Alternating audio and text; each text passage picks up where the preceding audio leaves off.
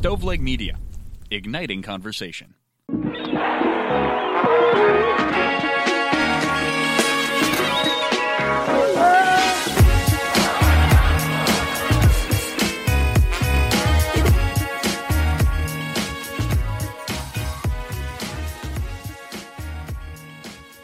Welcome to the 52nd episode of the Pulling Tarp Podcast. We've got a great episode for you with Scher, the brand new general manager of the Danville Baseball team, which I am the official Delaware ambassador of. Thank you so much for tuning in, folks. You know the drill. Please help grow the podcast by sharing it on social media, telling your friends about it, and by leaving a rating or comment on Apple Podcasts. I'd like to take this opportunity to share our newest comment on Apple Podcasts from Mike Sellers. Lives of MIL Beers.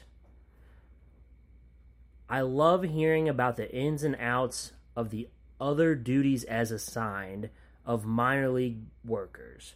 I actually know some of the people Bobby has interviewed already, and I've started to feel like I now know Bobby too. Fantastic. Thank you so much, Mike. Really appreciate you. You've been a ride or die listener ever since, episode 1, and I couldn't appreciate you more. Make sure to follow me on Twitter at itsracoon. That's ITSRACOON. That way you won't miss out on any news about the Pulling Tarp Podcast. Can't wait to chat with Scher right after this break.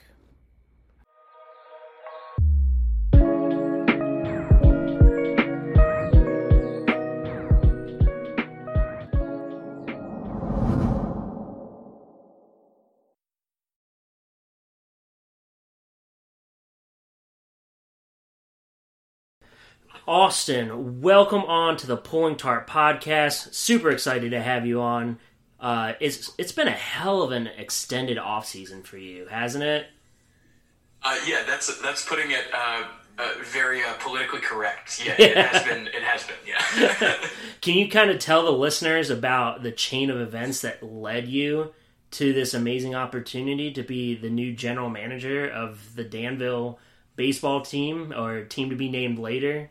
Yeah, I love that. Yeah, the Danville insert names here. Yeah. So, I don't know, and I was actually thinking about this in the shower today, which is a bit ironic. I do a lot of my best thinking in the shower for all those listening.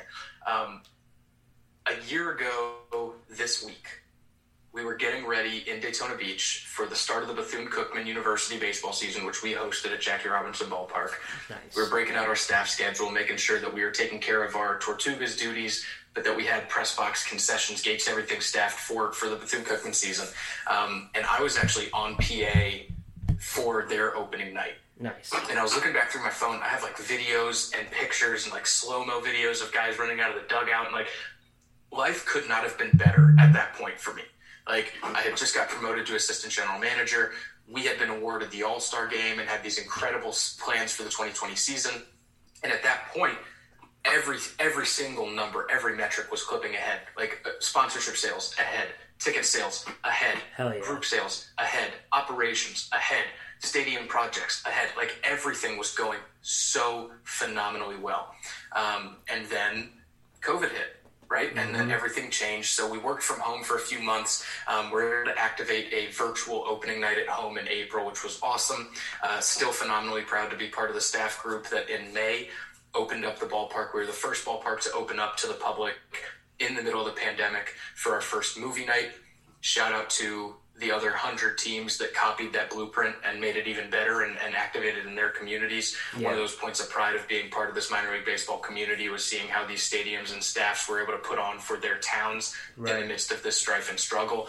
And then in June, everybody except for 4 folks either got laid off or furloughed. And the vast majority of our staff at that point kind of went back to where they came from. So most people went back home. We're hoping to get the call to go back and get everybody back together with the Tortugas. That obviously ended up not happening. I stayed in Daytona. I served on a board with the United Way, and I was a member of one of the local Rotary clubs. And I tried to stay active and involved. I'm one of those people that just can't sit still for too long. Yep. So I entertained myself all summer while keeping myself safe, obviously, and tried to be as involved as possible with different community and charity initiatives that those two groups were putting on. And by the time November rolled around, I had a few conversations with teams that basically told me, hey, we're going to be hiring for a position that we'd like you to be in, but it won't be until January or February or March. So at that point, I knew my time in Daytona was pretty much up. In November, I moved back home to Durham, North Carolina, and stayed there for a couple months. While I was there, kind of narrowed down, in my mind, the finalists for where I would end up. I don't know if I've actually said this publicly or not yet, so this is a Pulling Tarp exclusive here. I actually was interviewing with 2 collegiate properties. There was a part of my brain that thought, with the uncertainty surrounding minor league baseball and professional baseball as a whole, that maybe my baseball career would need to get put on hold. So I was looking at a couple collegiate properties, was talking to a couple of additional minor league teams, and then this Danville opportunity came about. And our owner was my former boss as an intern in Burlington and down in Daytona Beach, Ryan Kerr. And he told me that he was talking to the city of Danville about acquiring the operational rights to this team. The Braves obviously left after 27 years when the Appalachian League was no longer affiliated as a whole. Right. And me and him drove up in December and just drove around downtown and looked at what the ballpark looked like. And I mean, it's cliche for a single guy to say this, but it was love at first sight. Like, I knew driving around downtown that this is where I wanted to be. So I told Ryan when we were driving back down to North Carolina, I said, hey, if you end up signing an MOU, I'm your guy. Like, this is the answer. Yeah. And ended up happening. Started officially in January. Was working for a few weeks before the announcement was made, just while the T's were crossed and the I's were dotted. But so it's been a whirlwind of a year. The first few months were relatively exciting while the whole crew was still together in Daytona. And then it got pretty boring over the course of the summer. Things picked back up in the fall, and now all I'm doing is working my tail off and hoping and praying that we can get back to baseball by the time opening night rolls around. Perfect. I mean, yeah, the city of Danville needs the team, especially since they lost, the D Braves, and this is a new chapter for them, man, and you're the guy to lead them to this. It's such an amazing opportunity. Like, I'm low-key, like, pretty jealous, actually. But, yeah, dude. So, speaking of the listeners, I put this out on Twitter, and I want your insight because you're the co-host of the Snapbacks and Interbrews Podcast. You guys call the listeners the Snapbackers. I love it. Even though I like never wear a snapback ever, but I'm proud to say I'm a snapbacker. Yes. So what should we call the listeners of the Pulling Tarp Podcast? Some suggestions from Twitter were the Tarp Crew, the Tarp Team, and maybe my favorite, Tarp Gang.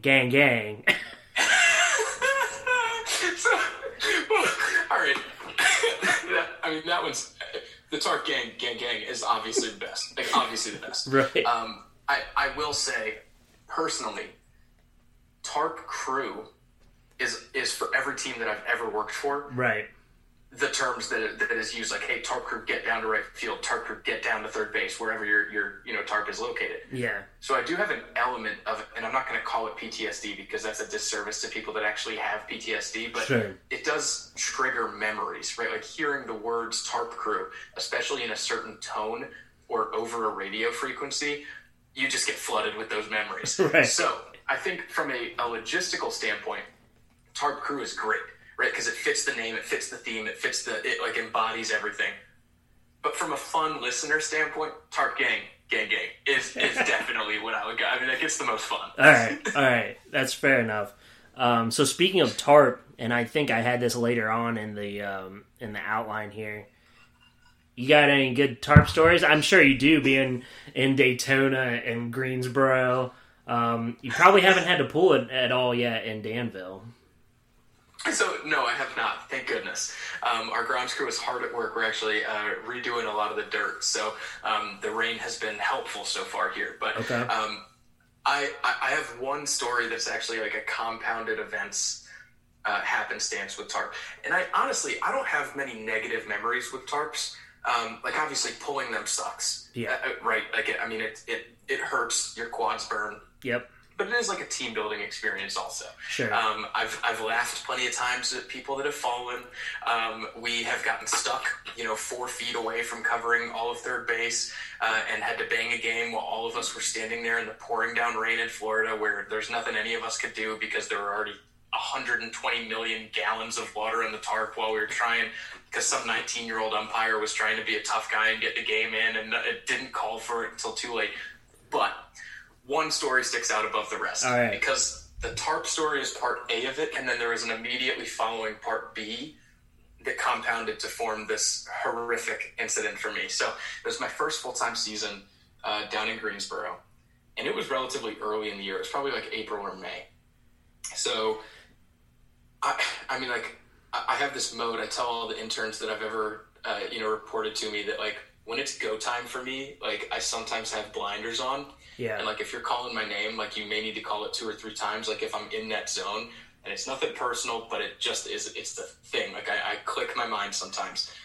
So, for a lot of these tarp calls in Greensboro, instead of taking the time to put down my radio and phone and sunglasses and whatever else I had on valuable, I would just book it down to the tarp. And then I would deal with whatever the consequences were afterwards, right? Oh, man. So, I had my radio clipped inside my pants. Yep. So, like, the fat part of the radio was between the back of my belt and my butt. Okay. And the clip was on the outside.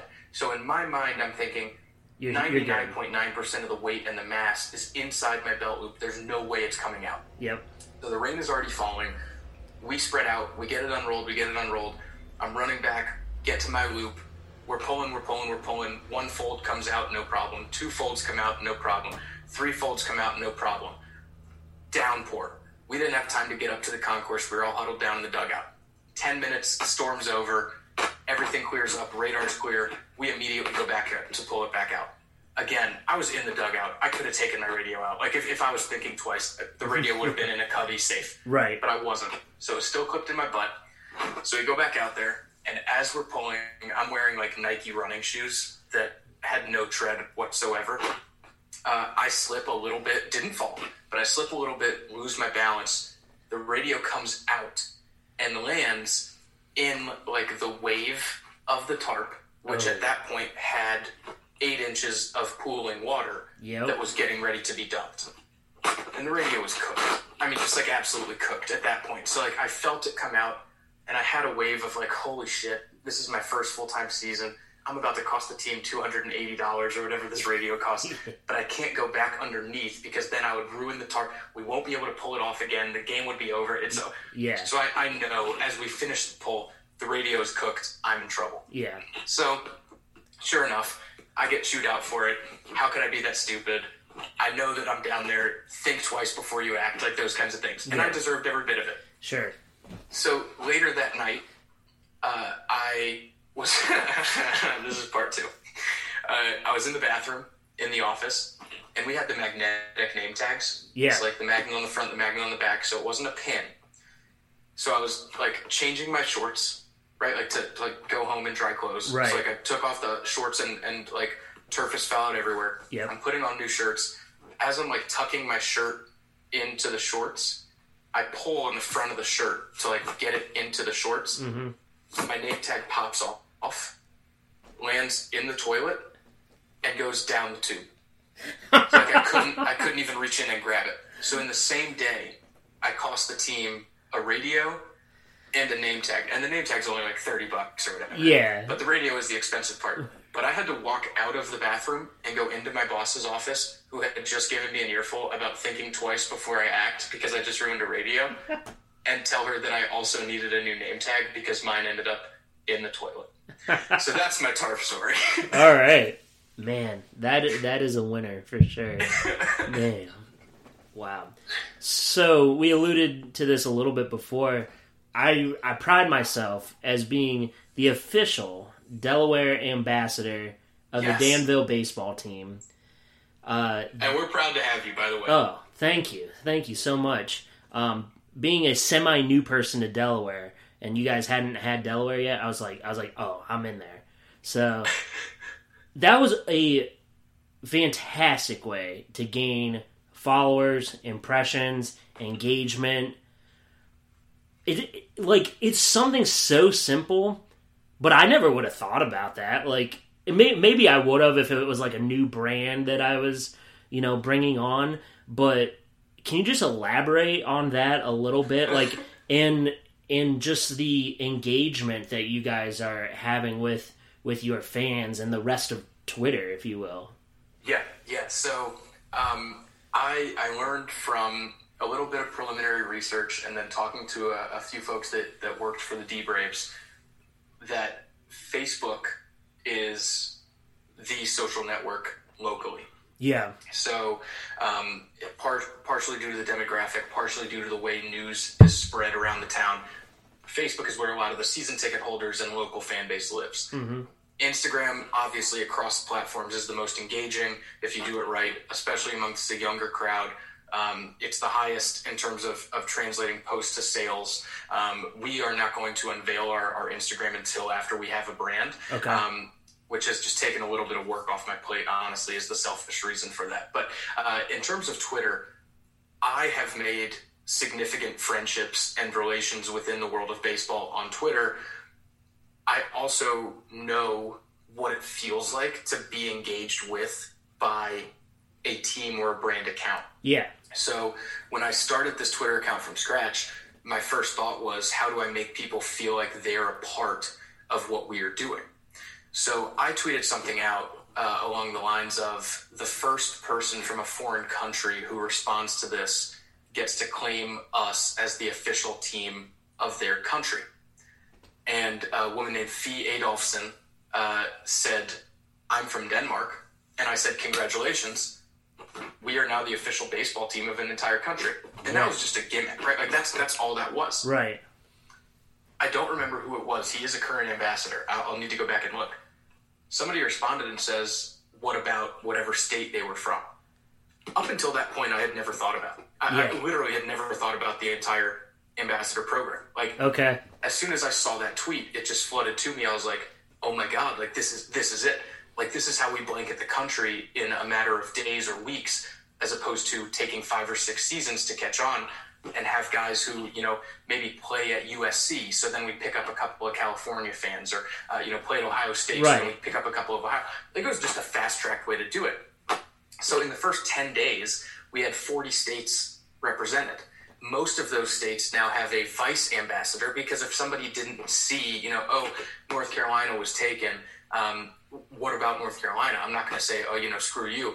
Like, let's make a vice ambassador position. We have 13 states that have a Speaker of the House of Ambassadors, which is the third representative. Wow. And hopefully it doesn't happen. But obviously, just like the United States government, in the event that the ambassador and the vice ambassador cannot perform their duties, the Speaker of the House of Ambassadors then becomes the acting ambassador, right? Yes. So right now, I can't lead on too much, but since it has been so successful so far, and since the vast majority of our Twitter engagement has either been from local folks who have found us and have latched on, or those ambassadors, we're going to have some pretty cool things. So you're going to get a DM from us probably in 2 to 3 weeks here.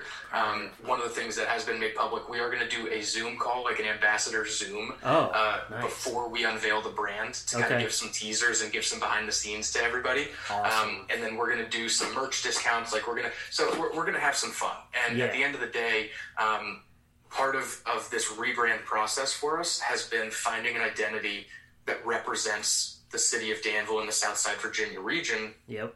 Because for 27 years, they've been the Braves. And there are obviously, 2 full generations now of local folks who are Atlanta Braves fans because they grew up watching the Danville Braves. But there are also Dodgers fans and Yankees fans and Astros fans and Cardinals fans. And part of this is trying to find a unique identity that everybody can attach to. Like, I have a Durham Bull tattooed on my arm that I have for almost 10 years. Because I am a Bulls fan. I'm not a Rays fan. Yeah. And if you go back on my Twitter, I was pretty outspoken about it during the playoffs. I'm not a Rays fan, but I'm a Bulls fan. So trying to create that identity has been special. And you know, again, just trying to be a little bit more personable. One of the other tweets that is still one of our most engaging, I got to find a way to top it, was like we picked up like 400 followers overnight on the third day. I don't know what, like the first and second were kind of slow picking, but like 400, and we only have like 700 now. So it's a massive percentage where that third day. So I tweeted something like, welcome to all of our new followers. Like, for those that don't know, we're the new baseball team in Danville. You know, made a joke and then said, our Twitter or our social media manager lacks professionalism. Yeah. And like, obviously, like, that's the whole goal. Is like, right. The voice of our Twitter account is super casual. It's super friendly. It's super fun. Based on these name submissions, I think our team name is going to kind of end up fitting that mold, which is going to be great because I don't then have to abruptly change the voice of the Twitter account. Yeah. But yeah, so I mean, I really should go back and check who that first person was. Okay. Because this was not my original intention, but it became something that now I'm obviously very proud of, and it's pretty cool to know that 40 of the 48, you know, continental states, Alaska and Hawaii, I'm probably going to struggle to pick up ambassadors from for a little bit, but 40 of the 48 having representatives who hopefully will end up having merch. Somebody will see the hat and say, hey, what is that? They'll be able to say, this is the Danville whoever. Right. And people are talking about Danville nationwide, and then who knows what happens. So yeah, we're just having fun. Dude, it's awesome how you can like fall into stuff like that. And quite honestly, now Beloit was more of a free-for-all. Like, there was nobody above me saying, like, oh, don't post that, don't post that. And then other places that I won't name, I've only worked a couple places, so you guys can probably figure it out, but it's like, you know, you gotta... Nobody go to the LinkedIn page. Yeah, you have to get approval for press releases by like 5 different people. You've gotta if you want to, you know, post a risky tweet or something like that, you gotta approve it by like 3 people, and it's just like, come on, like, this is supposed to be fun. Social media is more than just promotional. It's engagement. It's, you know, it's supposed to be fun. So, and I just love what you guys are doing, dude. It's amazing, honestly. Well, thank you. And I will say the fun little back and forth that we've had even just through these first few weeks with the team down in Burlington has been a lot of fun. And because we're only 45 minutes away, like, in terms of drive time, we're going to try to parlay the Twitter beef, quote unquote beef, into a cool rivalry where we can have some of our fans go down there, make some noise for our guys on the road.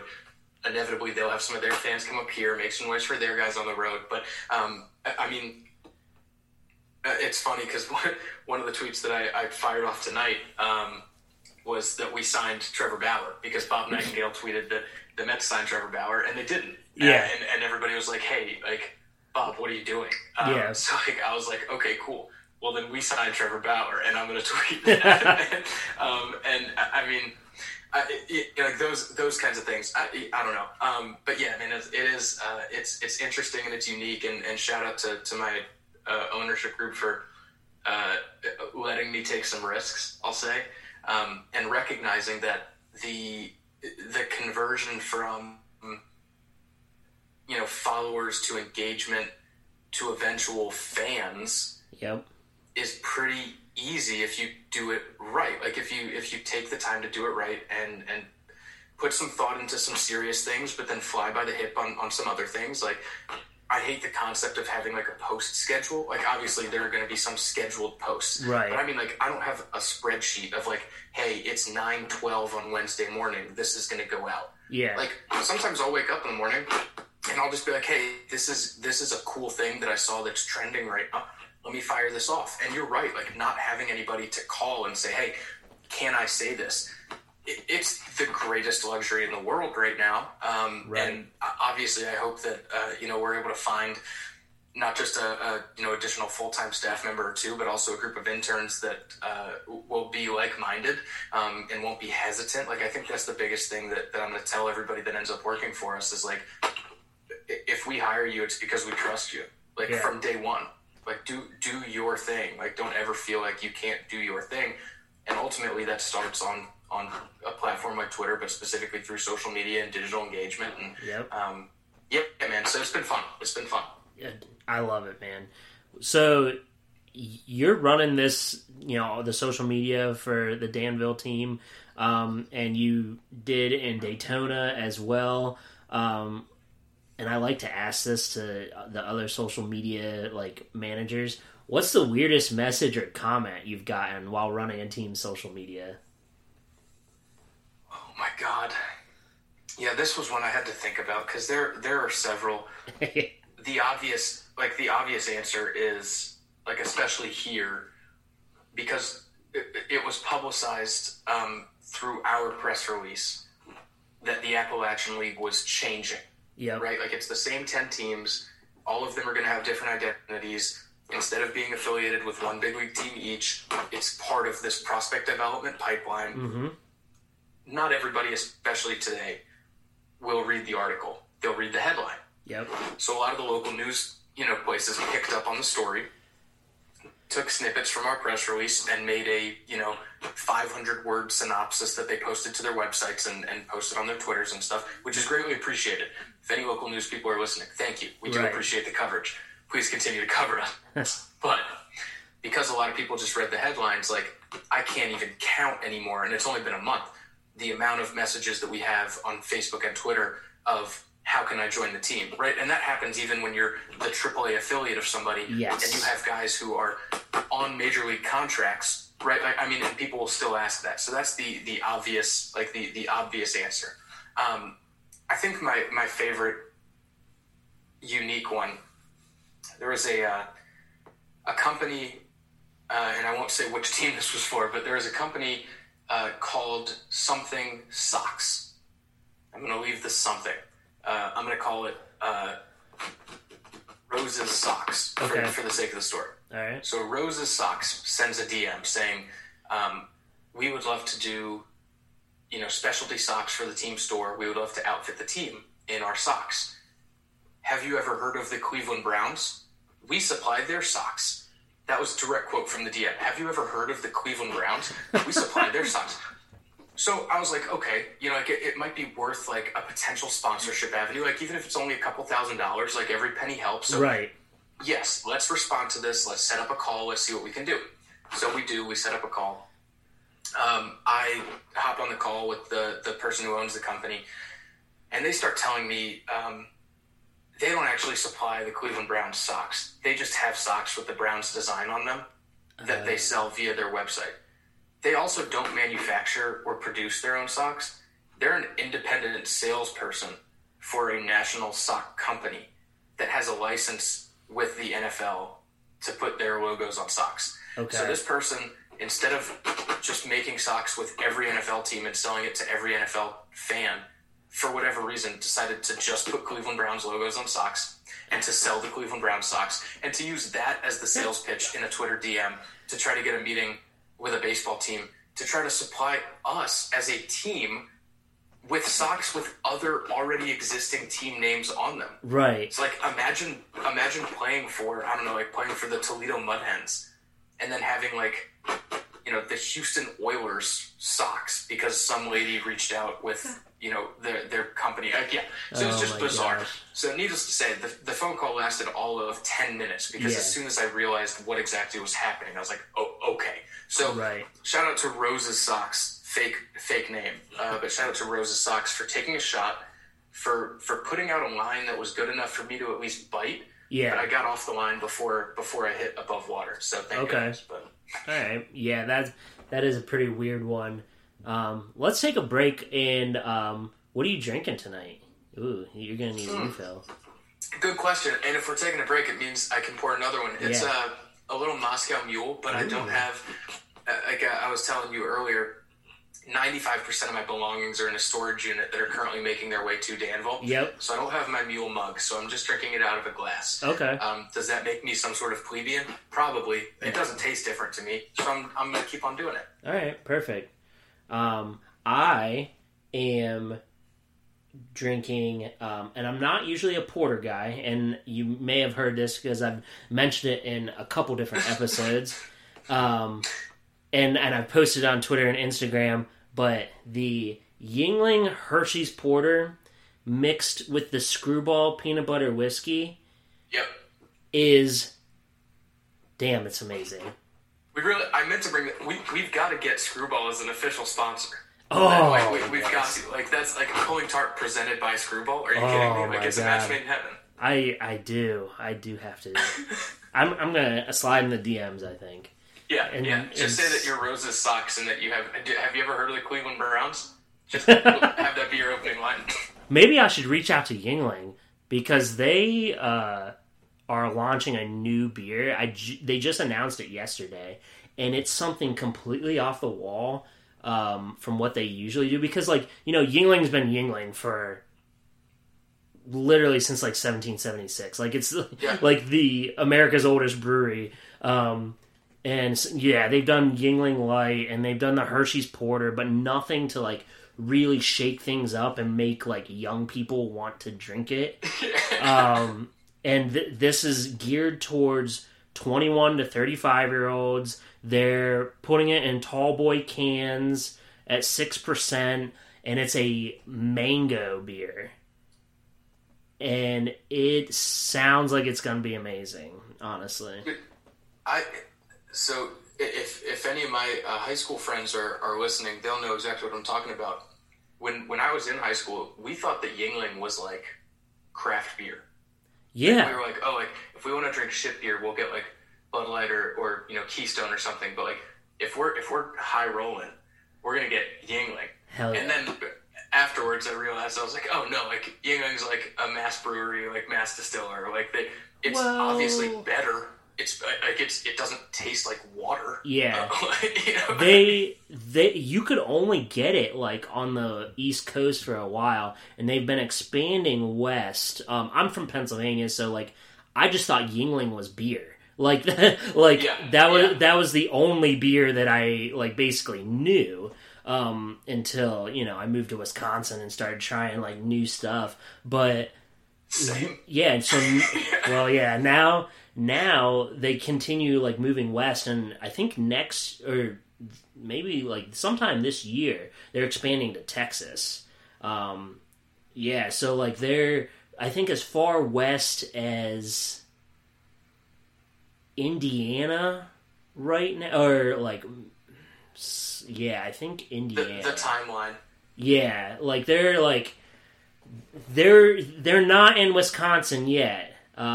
So nothing's going to challenge. Oh, what's that? Oh, New Glarus? No, yes, New Glarus, yes. Dude, did you have? This is completely off topic, but did you have a Rolling Rock in Pennsylvania, like while you were growing up? Yes, but it wasn't extremely popular. So growing up in North Carolina, I had never heard of Rolling Rock, and then going to college in Wisconsin, like, from a keg standpoint, you know, like you could get like a $50 keg of Keystone Light, you could get like a $55 keg of Miller Lite, or you could get like a $65 keg of Rolling Rock. Yeah. And because there was like a price difference in my head as like a college student, I was like, oh, like this has to be like really good beer. But then when you drink it out of a can, like Miller Lite is better, Coors Light is better, Yuengling is leaps and bounds better. Right. Like I just never heard of it before, like venturing off, you know, 1,000 miles away from home. It's not great, but yeah, it's like outside. It's brewed outside of Pittsburgh, or at least it was. I don't think it is anymore. But speaking of kegs, like I was like a magician, like with mathematics. Like when I was the director of food and beverage for Beloit, I knew like to the ounce, like how much a keg of Miller Lite like costs. Like I was like, oh, like a keg of Miller Lite, like that's 92 beers per 12 ounces, and then break it down to like how much it costs per ounce. Like I was like Rain Man when it came to that shit. The the Rain Man of minor league baseball. That should be your new like Twitter bio. Like that's phenomenal. Because I also and we might talk about this later, so I'll make this a quick little quip here. But when I was a beer mover in Madison, like that was my introduction to just how many beers there were. Yeah. Because like even like as like a quote unquote frat guy in college, like we would drink the same 3 beers. Like it wasn't like we were like going out and trying different beers. When I was at the duck pond, there were quite literally 250 taps. Yeah. And obviously like there was Bud Light at every beer stand, but like Potosi, I had never heard of Potosi Brewing. They had like 6 Potosi brews on tap. The Great Dane, which I think is originally from Madison. Yeah, it's Madison. Yeah. I mean, but like Great Dane had their own, like down the third baseline, like the Great Dane beer stand, which was a rotating selection of 4 different Great Dane beers at a time. I love Great Dane. Yeah, it was phenomenal. Like but like I was just a guy who, over the course of the summer, after jumping in and out of 18-wheelers or like refrigerated 18-wheelers to restock kegs, because that's how much people drink in the Wisconsin. city of Madison, the state of Wisconsin. There were refrigerated 18-wheelers on the concourse because there were no walk-in coolers big enough to house the kegs that were needed to get through a homestand in that ballpark. It was insane. Yeah. But like I knew, I mean, I probably have forgotten half of them to this point, honestly, but I knew more about beer that summer than I ever thought that I would have in the course of my life. Yeah. I mean, Beloit is, it's a shithole. Like, let's be honest. But and it's a high school field with like bleachers, like and lights. But we had 27 beers on tap, and I want to say the same amount in bottles.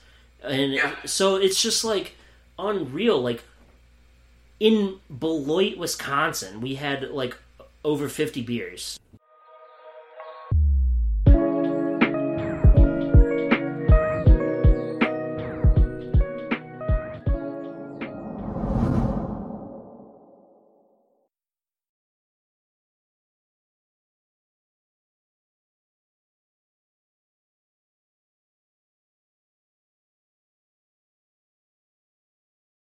All right, Austin, you went you went to college at University of Wisconsin, and your first job in baseball was as a beer mover for the Madison Mallards, which speaks volumes that you're now the general manager of the new team in Danville. But so clearly you've spent some time in Wisconsin, and so have I. We talked about this, when we weren't recording, but I love Wisconsin. You love Wisconsin. What's your favorite part about Wisconsin? Oh man, okay. So from a personal standpoint, my favorite part about Wisconsin is the people, and as weird as that sounds, like, so I'm from North Carolina originally. Yeah. So I grew up in the quote unquote, Southern charm part of the country. Yeah. I learned very quickly in Wisconsin what actual nice was. Yeah. Like Midwestern nice is genuine nice. Like sure actual is, yeah. helpful. Whereas Southern nice is like the, oh, bless your heart. Where it's all just a show. Like it's cotillion bullshit. So you're not wrong. No. I mean, it is what it is. But yeah. My favorite part of Wisconsin is the people. From a work experience and baseball experience standpoint, my favorite part is the fervor for sports. So to me, I've never been in a place, and I grew up in the heart of the Duke-Carolina rivalry, but I've never been in a place where people are more passionate about their sports teams. So like in Madison on a Badger football Saturday, the entire city turns red. Yeah. On Sundays during football season throughout the entire state, everywhere turns green and gold. Yep. And I've just never been to a place where, like infants all the way up to, 99-year-olds on their deathbed care so much about their sports. And it extends beyond just football, right? Like American Family Insurance Field. Miller Park. It's called now. Yeah. Miller Park. Miller Park. I've had some of my best baseball memories there because you're able to tailgate in the parking lot. So like me and my buddies would go like grill out and spend 4 hours in the parking lot and then go in and watch a hell of a baseball game. Yep. Basketball, like my favorite NBA memory, I'm a Knicks fan, but my favorite NBA memory, I worked at a Papa John's while I was in college, and my manager had season tickets right on the visitors' tunnel at the Bradley Center. So I haven't been to Fiserv Forum yet, but my favorite NBA memory was he knew I was a Knicks fan. The Knicks were coming into town. He didn't schedule me that night on purpose and gave me his 2 seats. So me and a buddy went to see that game. And this was before the Giannis era. Like, this was when the Bucks were terrible. Okay. It was actually in the early 2010s when the Knicks had Melo, and it was the year after Insanity. So we were on a high as the Knicks, and being a Knicks fan in the Bradley Center was like I've been a Yankees fan at Fenway, and I've never felt the animosity that I felt in the Bradley Center as a Knicks fan that night, right? Damn. So I think the sports fandom and the way that people latch onto their teams, like for better or for worse, in good years and in bad, it was awesome, man. It's like I love the state. I love the people. I love their sports fandom. Unfortunately, the Badgers are my only allegiance. Like I don't. Even after spending 5 years there, I didn't pick up on being another fan. I was too stubborn in my ways that were set before I moved there. But what a state, man! Yeah, I'm the same way. But the best like sports memory I have is there's a group of people from Beloit that have what they call the Milwaukee package. For the Packers, which apparently back in the day, like the Packers would play like 2 or 3 games in Milwaukee, but now since they redid Lambeau, like clearly they play all their home games at Lambeau, but like this package like is passed down from generation to generation, and the guy that was the president, Dennis Connerton in Beloit, he had this Milwaukee package, and a bunch of people in Beloit had this same Milwaukee package. So we would charter a bus from Beloit to Green Bay, and for these 2 games a year, and then 1 preseason game. And it was amazing. And it was so like my boss didn't have any kids or a wife or anything, so he would offer it to the staff members. Well, 2 of the 4 years I was in Beloit, the Milwaukee package happened to, the Packers happened to play the Eagles, which is my team. So I got to go up there. And basically, so like all the old ladies will make food and stuff and pass it around on the bus. And then like there's this one like old guy, we all pack beers and stuff like that, but this one old guy would pass around a bottle of bourbon around on the bus. And we would all take pulls out of it. And this is at 6 a.m. for a 1 o'clock game. I shit you not, one time I pretty much blacked out and like don't remember the first half of the game, and like I like came to the second half of the game. Like that's how much of a good time it was. And I love Wisconsin. I really do miss Culver's though. Culver's is dude. All right, one of the greatest things, surprising things I had no idea beforehand, moving from Greensboro, North Carolina to Daytona Beach, Florida, there were 2 Culver's in Daytona. Whoa. Yeah. So my Saturday tradition for Badger games when I was living down there was to go to Culver's, get a double Butterburger, curds, and root beer, go back to my house, and watch the Badgers while eating Culver's. And generally it worked. Okay. A couple times it didn't, but I had to convince myself, because I wasn't going to stop eating Culver's, that what I was doing and my traditions actually did not impact the result of the game, which was tough to get through my skull. Because I'm a traditions guy. But yeah, dude, like Culver's, man. See, now I'm just reminiscing. It's just so good. Reminiscing. Those 11 o'clock kickoffs. We were up at 6, drinking by 6:30. game is over by 2:30. You get a nice afternoon nap in, and then you hit the town again at night. Yeah. Like those Saturdays, nothing like it. Nothing the state, nope, and I'll go on record on saying this, no place drinks like the state of Wisconsin. Dude, okay, so the thing that I learned the most in Madison as a beer mover, like, it was me and one other person. So, actually, this is a good story.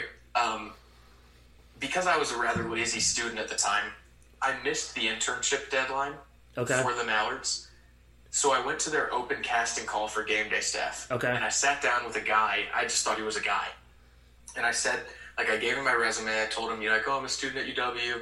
I had, a tough semester, and I forgot to send in my internship application. Do you have a position that would give me more behind the scenes, action, that would give me more opportunity to learn? Yeah. And he said, I've got something for you, but I don't think you'll want to do it, like, with what you want to do for a career. And I said, what is it? And he said, well, you'd be a beer mover. And I was like, tell me about it. And I showed up 2 hours before the rest of the game day staff. So it was just me, the interns, and the full-time staff. I would leave after the rest of the game day staff.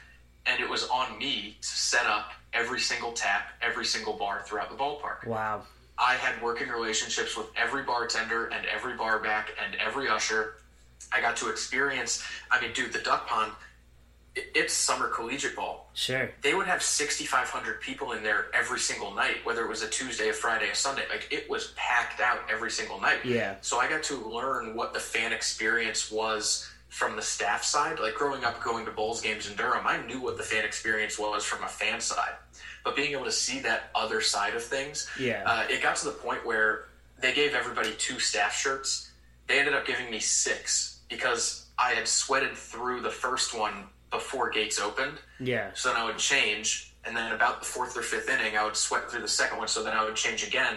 So instead of having 2 staff shirts to last me 2 games, I would have 3 for one night, 3 for the next, then do laundry, and do it all over again. We had a refrigerated 18-wheeler on the concourse because there was not enough storage space in the walk-in coolers to store the amount of beer that was drank on a nightly basis in that ballpark. Like, on a Friday, Saturday, I would legitimately, this is not a lie, change 100, 150 kegs. Like, that's how much the people in that state drink. That's not surprising. On Sundays, we had $2 Leinenkugels bottles. Oh, my God. Yeah, dude. Oh, my gosh, dude. And literally, like, and I think I saw this, like, a couple years ago online, and it was, like, the top 20 cities that drink the most in the United States, and, like, 12 out of the 20 were from Wisconsin. And I was like, that's no surprise, One of the things that I told all my friends from home, like, my freshman year, was the city of Madison has the highest percentage of bars to grocery stores in the country. So there are 3 grocery stores within the city limits of Madison. Yeah. And there are, 112 bars. Yeah. That's incredible. Actually. Yeah, it was a great time. And shout out the Mallards. Like, I still, at every step of the way along my career, regardless of the level of baseball or the size of the ballpark or the size of the market that the city was in, I look to the Mallards as, the crown jewel of excellence. Like, they just did everything right. Yeah. And I count myself lucky.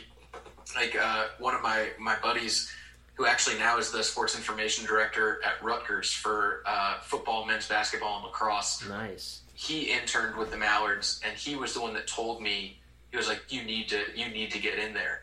And obviously, again, I missed the application deadline, but I got in there, and that started everything. Shout out Amy Venuto of Amy Venuto Team Services. She was the sales trainer that I worked with in Greensboro, and she told me, my first or second day there, because she asked me, she was like, what do you want to do? I said, I want to be a general manager. And she said, you might, if you end up doing that, you might just be the first ever beer mover turned general manager. And I implore everybody that's listening to this, if you know any other beer movers turned general managers, or beer movers that even have ventured into the front office space, please send me a DM on Twitter because I'd like to talk to them about their beer moving experience because Yes. it was a hell of a summer. Yeah. I mean, trust me, I've done my fair share of beer moving as director of food and beverage for the Beloit Snappers, which I in no way was qualified for. Absolutely no way. But shout out to the state of Wisconsin. The Madison Mallards, yeah, they do everything right. But I've been to a couple games and like the baseball is like secondary. You know, like it's like a carnival with a baseball game going on in the middle of it. And like shout out to them, like that shit sells, obviously. You know, like it's fantastic. Dude, they still, one of the most insane things that I've ever seen, they had their mascot get on a zip line behind the right field outfield fence and zip line in the first pitch game ball every single night. So oh my God. I'm sure everybody listening to this that's ever been in a mascot suit knows how terrifying it is to walk up a set of stairs in the suit, let alone to get hitched up to a zip line and fly from 330 feet away to home plate to deliver the game ball every single night. And that was just like a piece of the action. Like that wasn't the highlight of the night. Like it's insane. The scariest thing I've ever done in a mascot costume was play broom hockey on actual ice. Nope. Oh my gosh, it was the scary. Like it was so. It brings back really bad memories. So we're gonna move on to the next question. So I wrote this before this happened, but 4 of the teams in the Appy League have announced their rebrand. Yes. We've got the Bristol State Liners, the Burlington Sock Puppets, right? Sock Puppets. Sock Puppets, okay. Uh-huh. And the Johnson City Doughboys, and then Burlington. Who announced theirs like yesterday? Johnson City Doughboys, the Greenville Fly Boys were announced. Okay. And then there was somebody else. Did Burlington announce theirs? Burlington officially, they were the first. Burlington and Bristol announced day 1. Okay, Johnson City was day 2. Greenville Flyboys. Oh my God, why do I? Oh, Elizabethton. Yeah, Elizabethton. Yeah, is the River Riders. Okay, the River Riders. Okay, yep. Very cool. So, what can we expect from Danville, and can you give us any teasers? Yes. So we have had. We're fortunate, and I did a local news piece yesterday and expressed the same sentiment to the local folks here. Is like I'm from 40 miles away. Like I'm from an hour drive away. That's relatively close, but I'm not from here. So if I put it on myself to name this team, I think I would be doing a disservice to the community. Sure. So we have crowdsourced. And as of right before this recording, we were at like 490 something submissions. Okay. So what we're going to do, the submissions as of recording, there's about 18 hours left that we have the form open. What I'm going to do with my owners are kind of look through everything and try to find common themes. Okay. So what we have asked people is on the form to suggest a name and then immediately afterwards describe why. So the why to me is the most important thing. And what I hope people eventually understand is even if their name is not chosen, their reasoning will go into the decision making that we have on what the ballpark looks like, what the game day experience looks like, okay. What the different neighborhoods on the concourse look like, right? So, the old 97s has been brought up, several times. The Leafs have been brought up several times. The All-Stars have been brought up several times. Those are the 3 previous professional baseball teams that have existed in Danville before the Braves were. Yeah, the All-Stars were the Negro League team. Yeah, I saw that on your guys' Twitter, yeah. Yeah, which is awesome, right? So, like, those are all our calls to history here. Yeah. And whether or not one of those 3 teams ends up being our new moniker, all 3 of them will play a large role in what the game day experience looks like. Okay. Likewise, the River Riders is a fantastic nickname for the Elizabethton team because they're the only ballpark in the country. Actually, now Beloit, their new ballpark is built right on the river. Yeah. But they, up until Beloit, were the only ballpark in the country that had a river viewable from the seating bowl in the country. Okay. So it makes perfect sense for them to be the River Riders. We also are built on the Dan River. Danville, Virginia is called Danville because we're on the Dan River. Okay. So we've had probably, 175 to 200 of the name submissions have been river related.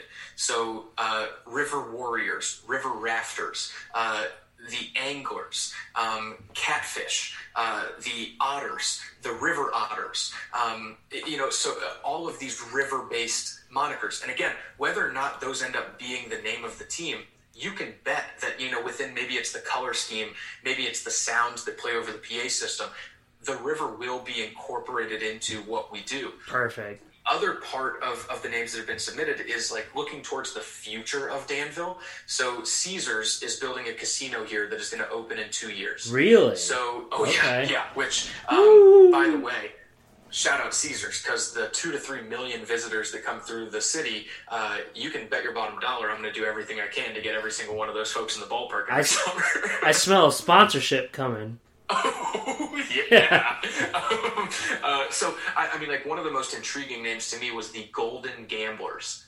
Ooh. Right? So the person that submitted that obviously knows where minor league baseball names are headed. Yeah. Right? Like if you look at the Trash Pandas and the Rumble Ponies and the Baby Cakes, RIP, some of these names are so outlandish from an outside perspective, but to the community, they make all the sense in the world. Sure. The other side of the future that people have looked at is like robotics. So there's a massive investment in STEM education here. There's the Institute for Advanced Learning and Research. There's the Innovation Hub that both exist here in town. And they're pushing advanced manufacturing and precision machining.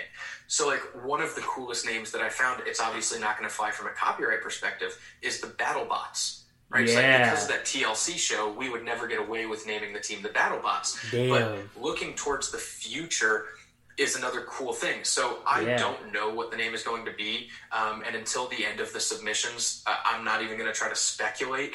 But what I can promise to not just the people of Danville and the Southside Virginia region, but to baseball fans all across the country is we are going to do our darndest to pay homage to a local identity that every single person here can latch onto, right, while providing opportunities to have some fun, to have a hat and a shirt and a jersey that will sell, not just from a profit standpoint, right. But like I would love for somebody in, Huntington Beach, California to rock a Danville baseball hat and to have somebody walk up to them on the street and say, man, I love that hat. What is that?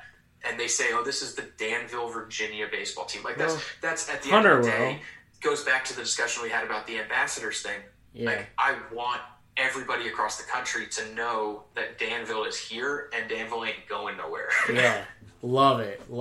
Well, I think Hunter will wear some Danville stuff back in Cali for sure. He better. If he knows what's good for him, he better. So clearly, like one of your top priorities in the industry has been sales so far. So I always like to ask my salespeople that I have come on because I've gone into sales in the insurance industry and the baseball industry, and I didn't really care to be honest with you. It was just kind of like, oh, I show up for the first day of the job. Oh, we're going on sales meetings. Oh, okay. And then it just, snowballs from there. And I found out that I was good at it. So what's the number one secret to sales, Austin? It's a really good question. My former bosses might not like this answer, but the number one secret to sales to me is not always going for the highest dollar amount. Yeah. So when I'm looking at a company, a family, an individual, whoever it is, trying to find something that honestly works for them. And what I've always told the salespeople that have worked on my sales teams is if there's a company that has a $10,000 budget that they're willing to spend with you, are you going to build a $10,000 partnership package that will take their money for the minimal, that you could give them, right? So like if you could give them a dugout top, a program ad, and a specialty jersey for $10,000, will that work for them?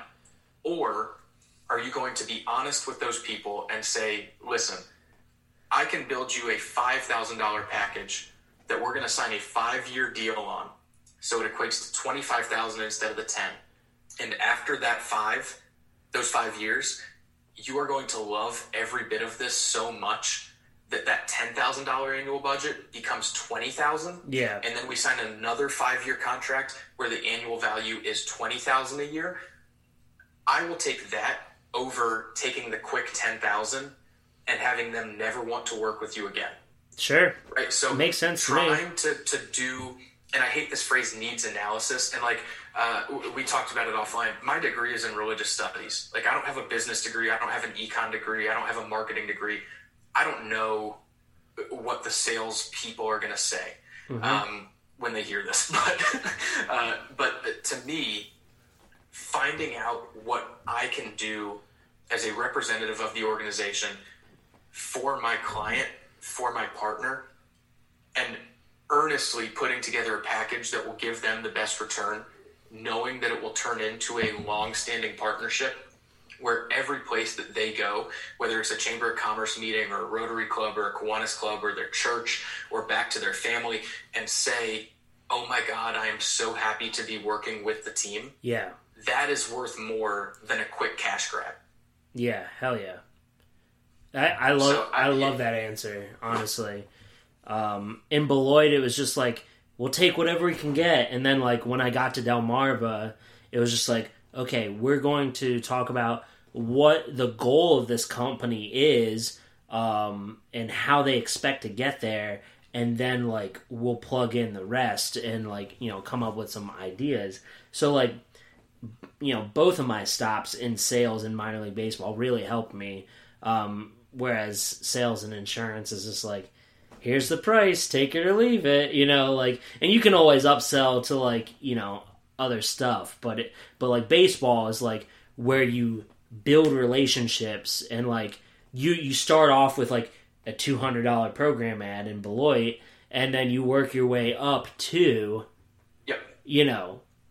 outfield sign, company outing, like that kind of shit, and that's what sales are like, and people at my work now, like some people are like, oh, you're way too personable with the customers, and I'm like, no, that's what builds sales. Like me talking about somebody's dog for 5 minutes will lead to another sale, I promise you. Like, Yeah.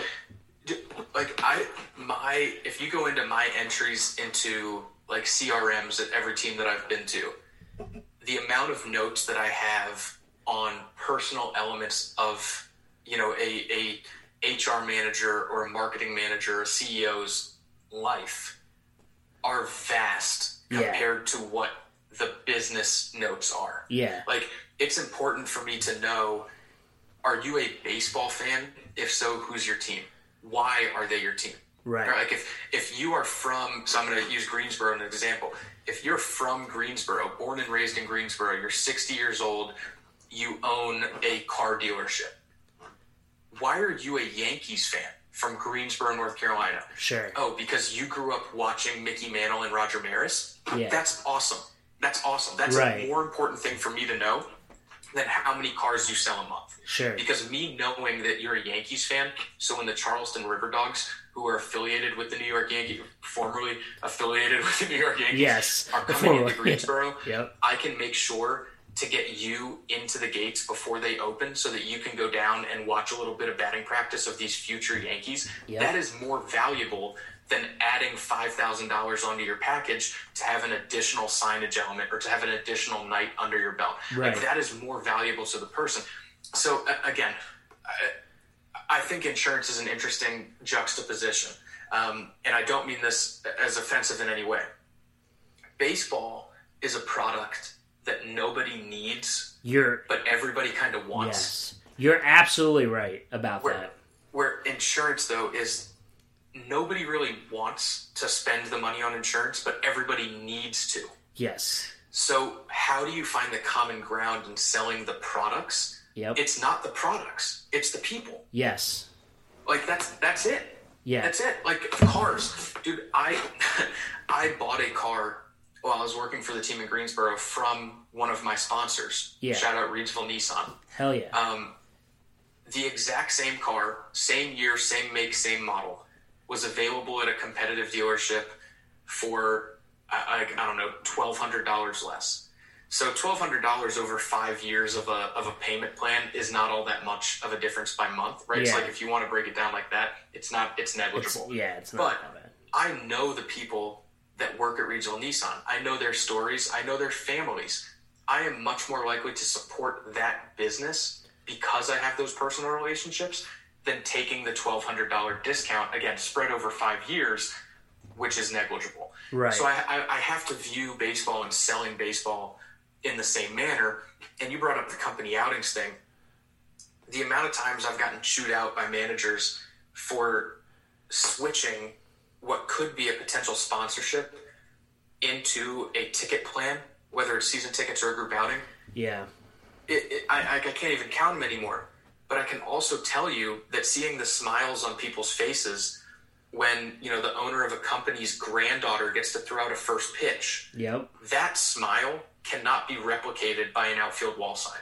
Right. Like the experience that people have having an all-you-can-eat buffet and guzzling beer for the hour and a half of the picnic where beer is included, and then joking around with them after the fact, like that, Yep. you can't put a dollar amount on that, but it does equate to a longer-term successful relationship. Yep. And again, that's like, to me, that's what it all comes down to. Oh yeah, I couldn't agree with you more. I can't tell you how many sponsorships have come from me selling a ticket plan or a group outing, and then it turns into something massive.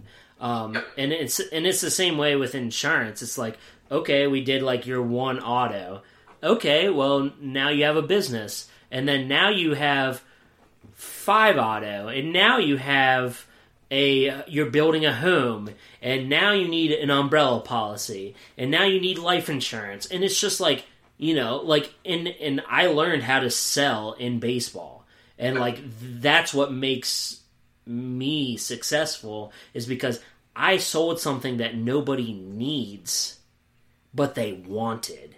Yep. And now I'm selling something that they absolutely need, but they don't really want. So, yeah. Yeah, and it is, like, I think one of the most impactful things that was ever said to me, and it was while I was in Greensboro. So Greensboro is in an interesting market. It's 600,000 people. Lincoln Financial is headquarters there. Sunbrella, Glen Raven is headquarters there. Precor Workout Equipment, which has the national contract for Planet Fitness, is headquarters there. So there are multi-billion-dollar businesses there. Yeah. They also, though, are surrounded 20 miles to the east are the Burlington Sock Puppets. 20 miles to the west are the Winston-Salem Dash. Yeah. 40 miles to the east are the Durham Bulls. 50 miles west are the Kannapolis Cannonballers. 70 miles west are the Charlotte Knights. If you look at the other minor league baseball teams as competition, you're going to shoot yourself in the foot. Yeah. Competition is where else are leisure dollars being spent. It's bowling alleys, it's movie theaters, it's restaurants. Yep. So if you can have your company outing at a public park, but you as the staff have to provide the food, have to set up the food, have to bring in the outside entertainment, have to clean up afterwards, well, the HR people aren't going to be able to enjoy that outing because they're going to be working during the company picnic. Whereas if you come to the ballpark, we take care of all that for you. Every single member of the staff gets to enjoy that outing. Right.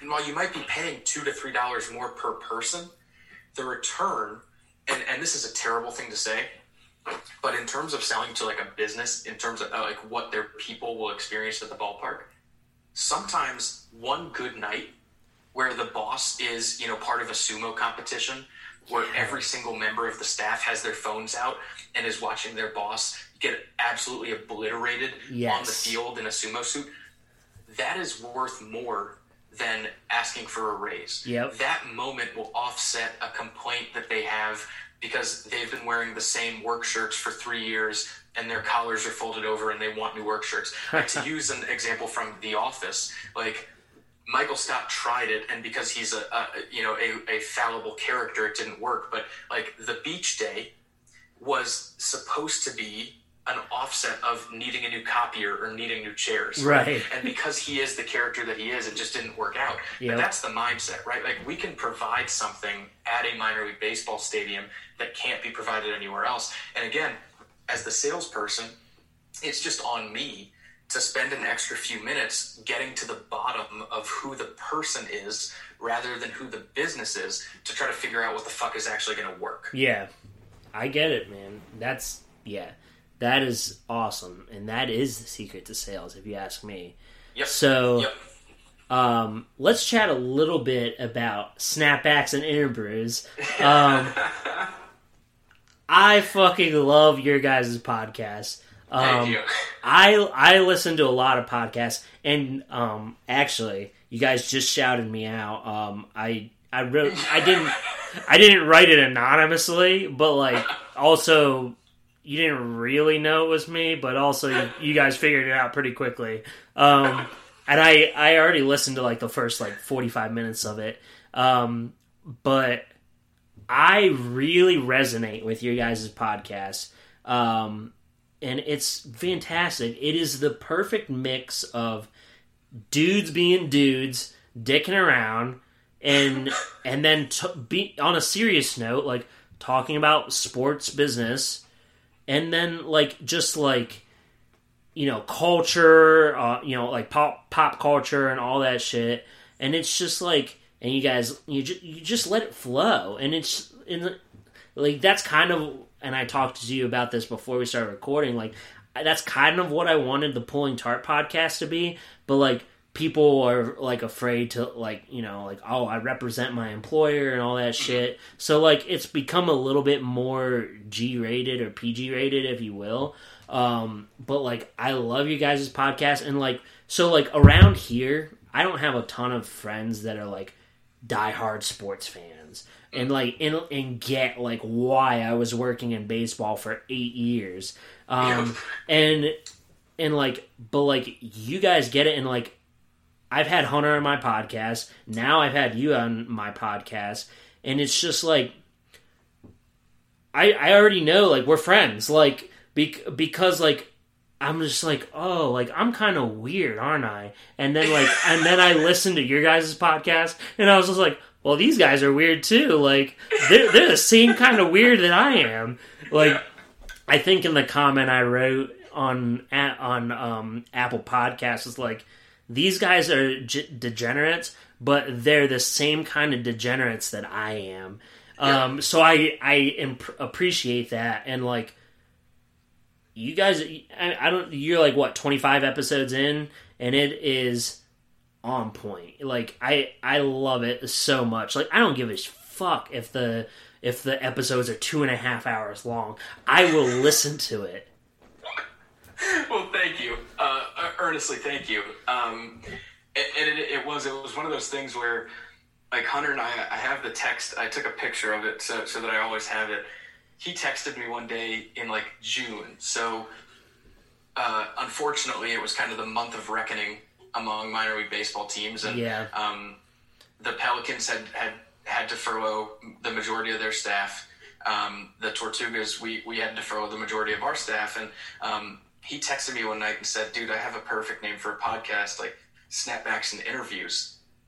And I was like, "What about Snapbacks and Interbrews?" Yes. And we recorded the first episode like a week and a half later, and ended up not releasing it until like October, which was, it's typical of the two of us. But we made the little description of it, like, just two more guys that decided to start a podcast in the quarantine, right? And like, it's funny, for the first couple months, like May and April, or March and April, like, Amazon had all of their podcast mics like sold out. Which is to why this day, I'm still using like headphone microphone, and they're restocked. I should probably invest in getting a half decent microphone for these kinds of things. But what we wanted to do was create a platform much like you have where people can like blow off some steam and talk about things that they'd like to talk about, but they can't necessarily talk about in a staff meeting. Yeah. And because we both like snapbacks and we both like beers, we figured, that's a great way to introduce it is we'll wear different hats every episode. We'll drink different beers every episode. Neither one of us really thought about the fact that that would mean that we would need to buy a lot of fucking snapbacks and a lot of fucking beer. Yeah. It's interesting. My introduction to podcasts was through comedians. Yeah. It's like I'm a huge stand-up comedy fan. And my fix outside of like watching hour specials on Netflix was having these weekly outlets where I was listening to some of my favorite comedians just bullshit. And my favorite part of those podcasts was most of them are stream of consciousness. And I know that a lot of the most successful podcasts in the world are structured and they have segments and they have like, introductions as to, in this episode, the first 10 minutes is this, and then the second 20 minutes is this, and then the final half hour is this. Yeah. And we didn't really want to do that, right? Like we just kind of wanted to just talk and bullshit and have some fun. Yeah. And we did. I mentioned it in one of the most recent episodes. Like the growth from episode like 3 to episode like 12 was massive, and then we've kind of plateaued after that. Okay. But neither one of us are trying to like find sponsors or get rich off of it. Like we just want, like, if the people that are listening are enjoying it, then that's all that matters to us. Right. And we actually discussed it through text. It wasn't on a recording, but like, even if we had an episode where exactly 0 people listened to it, we would still do it because at the end of the day, it's just an outlet for the two of us. It helps you make you sane. Yeah. Yeah. And the reason I brought up the comedian podcast thing was like, I listen to probably like 5 or 6 hours worth of podcasts every week. Yeah. And most of them have the same themes, right? So of people within the industry that I listen to, it's pretty much just you and Danielle Cholinsky, who has over the past few weeks introduced Coffee Dates with D, which is fantastic. And it's a little bit different, but she's had a lot of minor league baseball folks on. Okay. So it's some of the same themes. But it's interesting to kind of look across this podcasting space and realize that the same format works. Mm-hmm. So, and Hunter and I have talked, like, we'll need to find a date to have you on ours. And it doesn't necessarily matter that you have had Hunter and I on this one, because the conversation that we will inevitably have between the three of us will be different subject matter, even if it's the same topic or the same umbrella topic. Right. It will be different subject matter because we all have so much to discuss and get off our chests. Yeah. And some of it, like we've had a couple people on, and I'm sure you've experienced the same thing, who after we've wrapped, because we do drink during our recordings, have kind of said, hey, like I name dropped somebody that I cannot have going public. Sure. And Hunter is our editor, so poor Hunter has to go back and edit everything out. And, and that's fine, but like that's kind of the point. Like I almost think that if we get through an episode and somebody doesn't say something that they weren't planning on saying, we didn't do our jobs, right? Like we want that deep dirt. Like we want people to talk about the things that would normally be reserved for a group of friends sitting around a couch that has not been able to happen over the past 12 months because we haven't been able to get together with people because of COVID. Yeah. Or the conversations that happen at a bar with a stranger that, again, we haven't been able to have over the past 12 months because of COVID. So it's been a lot of fun. And I do thank you for listening. Thanks to everybody who is listening to this that also listens to Snapbacks and Interbrews. And it has become more difficult to stay regular since I've taken this job. But it's one of those things where, like, even if we miss a week, we're not going to stop because, I mean, for me, and actually Hunter and I talk about this on the most recent episode, is like I haven't had an actual therapy appointment in like 7 or 8 years, and I count myself relatively lucky in that I have a really good group of close friends who I can always kind of vent to and have honest conversations with no judgment and no repercussions. But having the podcast has been an additional form of outlet where even if it's just like a Twitter trend that we see that we can't put our thoughts in 280 characters, well, we can spend 5 minutes talking about it on the podcast. Right. And I think the most interesting thing that we've tried to do is have, different perspectives from a guest standpoint. Mm-hmm. So we've had folks who have worked just in minor league baseball. We've had folks that have worked for the XFL. We've had folks that have worked for Major League Baseball. Yep. We've had folks that are, professional photographers, professional broadcasters, folks from the collegiate athletic space. And at the end of the day, the most interesting thing to me is that we all have shared experiences. Yeah. Like we all have similarities in what we go through on a day-to-day basis. Of course. And even you and I in some of our off-recording conversations, but like we were talking about like your similarities and differences, but your similarities in working in baseball and working in insurance. Mm-hmm. And some of the hardships of trying to form a career in baseball or in sports, where the hours are long and the pay is low, and trying to live a life outside of it. So, right. It's been a great experiment so far. And we started it again, just as I think the description is, just two more guys who decided to start a podcast during the pandemic. Right. But it has turned into this thing where, again, like, I don't think that we're ever going to stop doing it, even if nobody listens, because it provides us a couple of hours every week just to bullshit with each other and bullshit with a guest. And hopefully we say something to each other that sparks a thought. Hopefully we say something to a guest, or the guest says something to us that makes us think a little bit. But we've had some fun. So I will say, from the episodes that I've listened to of yours, you do get more substantive, and you tend to get better answers out of people than we get. But that just leaves room for growth for us. Yeah. But I love, like, you guys are like, it's, I don't know how to say this, but like, it's like the free spirit of podcasts, but like, also, for me personally, I resonate with 99% of things that you guys say on that podcast. And that's awesome. Like, because like, I honestly feel like your guys' podcast is geared towards people like me. Yeah. And that's amazing. And Hunter's a marketing genius. You're a marketing genius.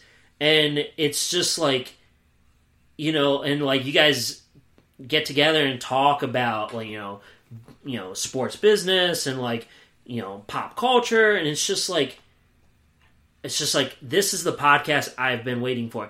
I don't give a shit if I'm the only listener, honestly. Like, I love it. And clearly I've never met you or Hunter, but I've, Zoomed with you guys and shit like that. Yeah, I love it. I'd be more than happy to come on as a guest at some point. Let's. It's gonna happen. It's gonna happen because I think, and I think we even joked about it on Twitter a couple weeks ago. It might have been a couple months ago. Time has flown. Like, it's the crossover that the world has been waiting for. Yes. Like, really. Yes. And I told you, like, when we weren't recording, like, 3 people have started podcasts after they've been a guest on my podcast. And I was just like, I'm sitting back and I'm just like, damn, y'all really think it's that easy, huh? And so like one person, they started theirs, and I think it lasted like 6 or 8 episodes. I think they kind of figured out like it's harder than what it looks like.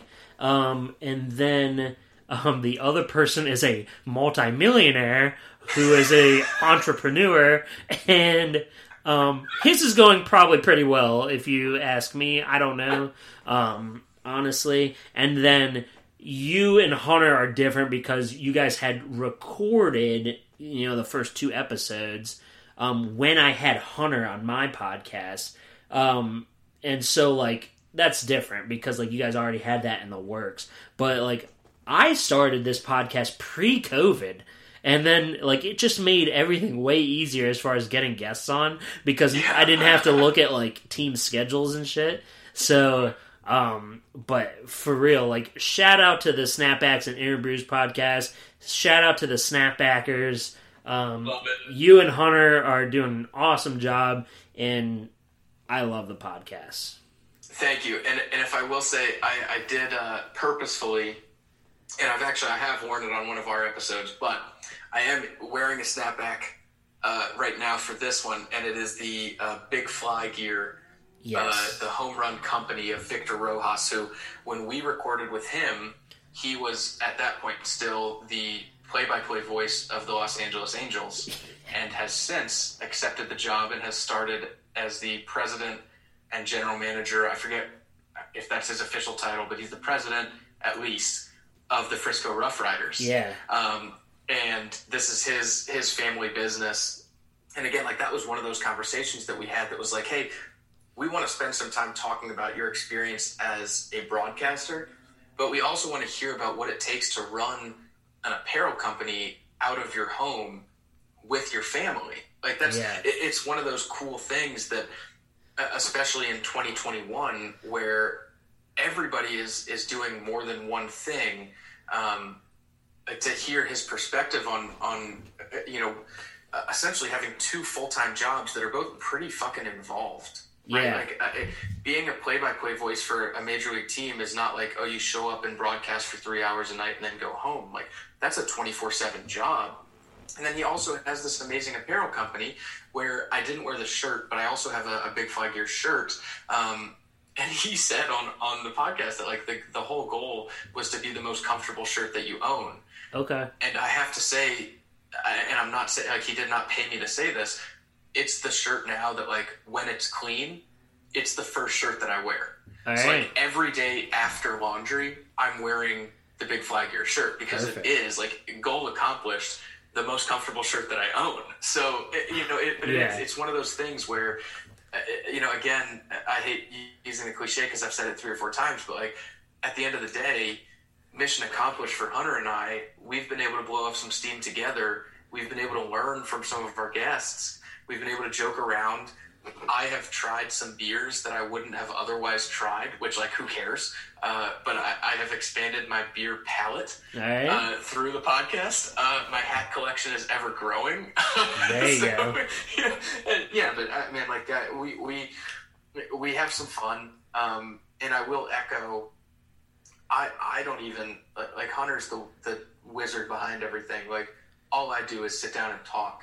Like, he's the one that goes through and edits everything. And the fact that he does that on top of having a full-time job where he, in my opinion, and this is, I really hope that this comes across. This is in no offense to anybody that runs a social media account for a professional baseball team.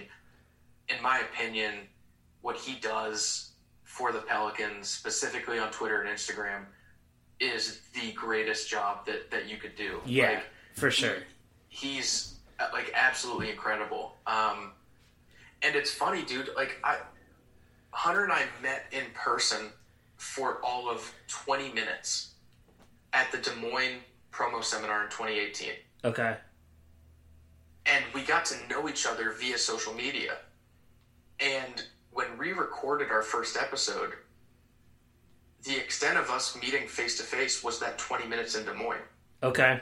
And, like, since then, like, we have spent significant time together. And, like, I when I was down in Daytona, went up to Myrtle and spent a weekend, with him in Myrtle. But, like, the power of the internet is something really special. It sure is. Some is. of my best friends in the world are people that I know through social media and text and Zoom. And, if there's one good thing that's come out of this pandemic, it's the reinforcement of the fact that you can be close to somebody without being physically close to somebody. Mm-hmm. And that's pretty cool to know and to have, like, the proof is in the pudding that it's true. Right. Oh, yeah, for sure. Can't stress enough how much I love the Snapbacks and Interbrews podcast. So go subscribe to that on Spotify, Apple Podcasts, wherever. I don't do free ads, but here I am doing free ads. Hashtag no free ads. Yeah. But, I mean, you can, and if you love the Pulling Tart podcast, you're going to love the Snapbacks and Interbrews podcast. That's just a fucking given, honestly.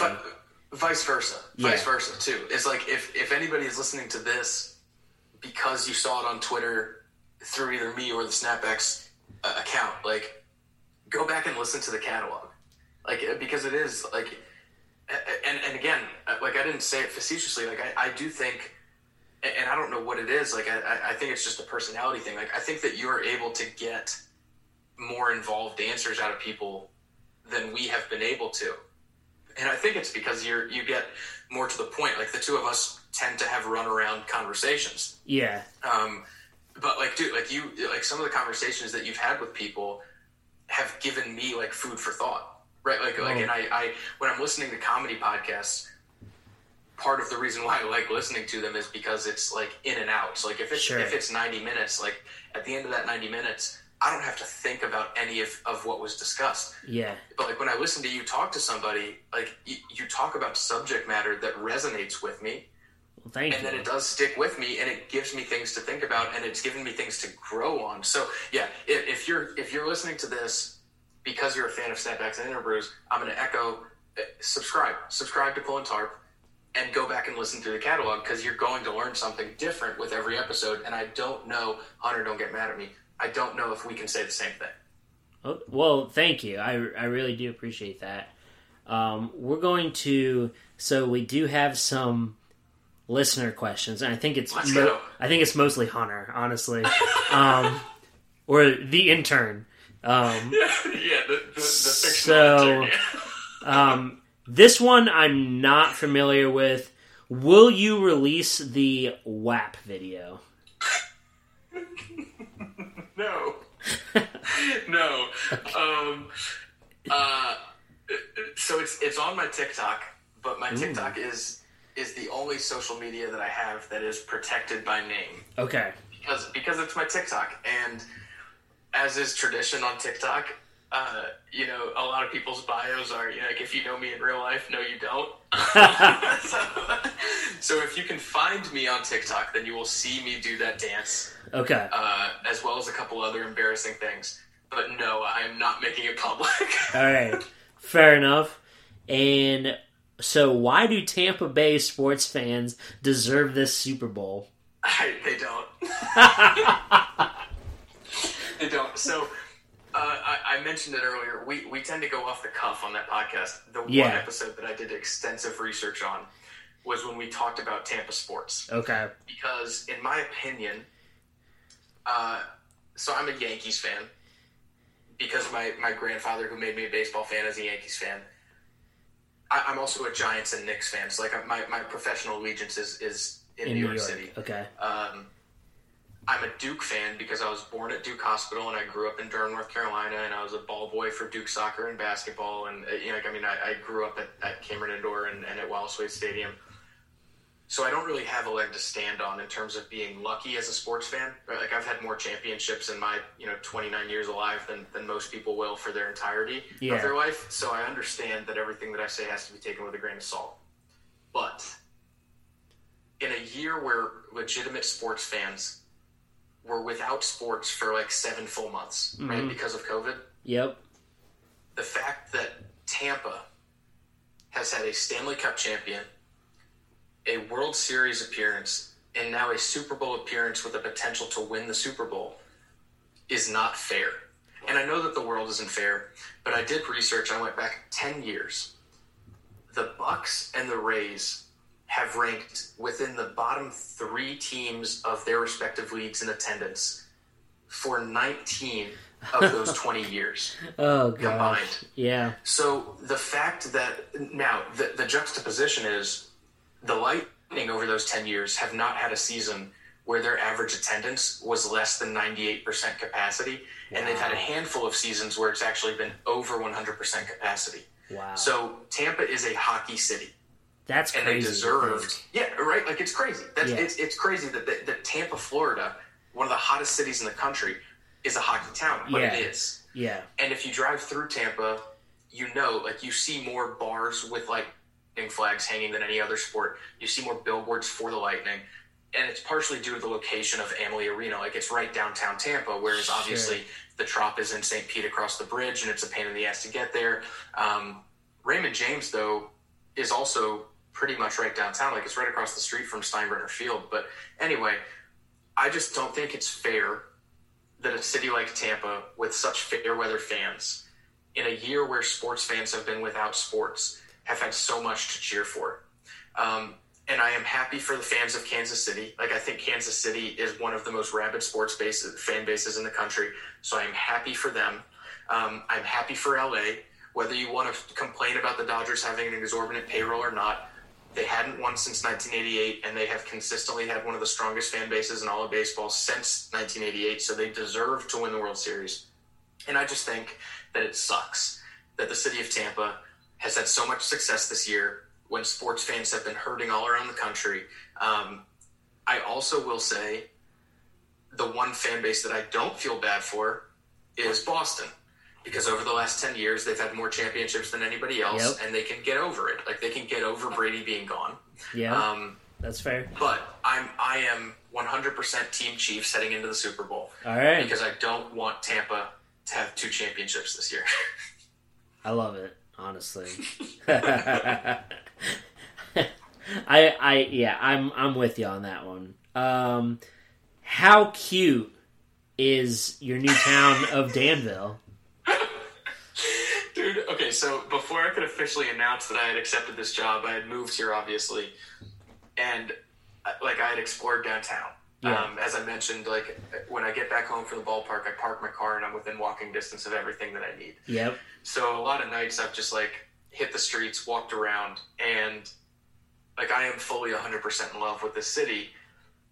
Like, the architecture, the cobblestone streets, the rolling hills in the Piedmont region here, like at the base of the Appalachians, the river. It's just awesome. So I had a series of Instagram stories where I would say, like, I would take a picture of something cute and I'd say, how cute is this fucking town? And it got to the point where I was just like, this is part a million of how cute is this fucking town. And then Hunter just blows it up. Yeah. So the answer is, this town is very fucking cute. All right. And what are your Valentine's Day plans? So Hunter and I also talked about this on the most recent Snapbacks Interbrews. As of right now, my plans are to sit my ass on the couch and drink by myself. All right. And I don't know if anybody's listening to this and wants to change that, hit me up. But I very much doubt that. So I will most likely be directly behind where I'm sitting now, probably watching New Girl for like 4 straight hours. And honestly, that's not going to be a terrible night if we're shooting it straight here. All right. Yeah, I mean, if I was single, that's exactly what I would be doing too. I spent so many Valentine's Days single. It's not even funny, so I can resonate with that for sure. What is a glacier boy? So this is there are a few steadfast listeners to Snapbacks and Interbrews that still do this, and I know there are a lot of folks that have listened to every episode that they've just stopped doing it, and that's fine. But one of our early episodes, we talked about Quavo sliding into Sweetie's IG stories with a snowflake emoji saying, "You so icy," and then following it up with, "I'm a glacier boy." And obviously, none of it makes any fucking sense. No, none. But I still get a couple DMs after an episode drops where somebody sends us a snowflake as a signal that they have listened to the episode. All right. So shout out to all of our glacier boys everywhere, I guess. Okay. Which New Girl character do you relate to the most? Oh my god. Okay, so this I tweeted this a couple weeks ago. I said I sometimes I wish I was a little less Schmidt and a little more Nick, but I'm completely fine with my levels of Winston. Okay. So, for better or for worse, I do relate to Schmidt the most. I feel like I sometimes am overly dramatic. I have catchphrases that I will say more often than I probably should. The biggest difference, I'll say, is where there was a point in my life where I certainly probably deserved a douchebag jar, I think I've evolved past that. Okay. And very rarely do I say or do anything that would require me to put $1 in the douchebag jar. All right. I do, though, wish that I was a little bit more Nick in terms of being more spontaneous and carefree with some things, because I'm an over-planner and an overthinker. But yeah, Schmidt for sure. I would say that I am Nick.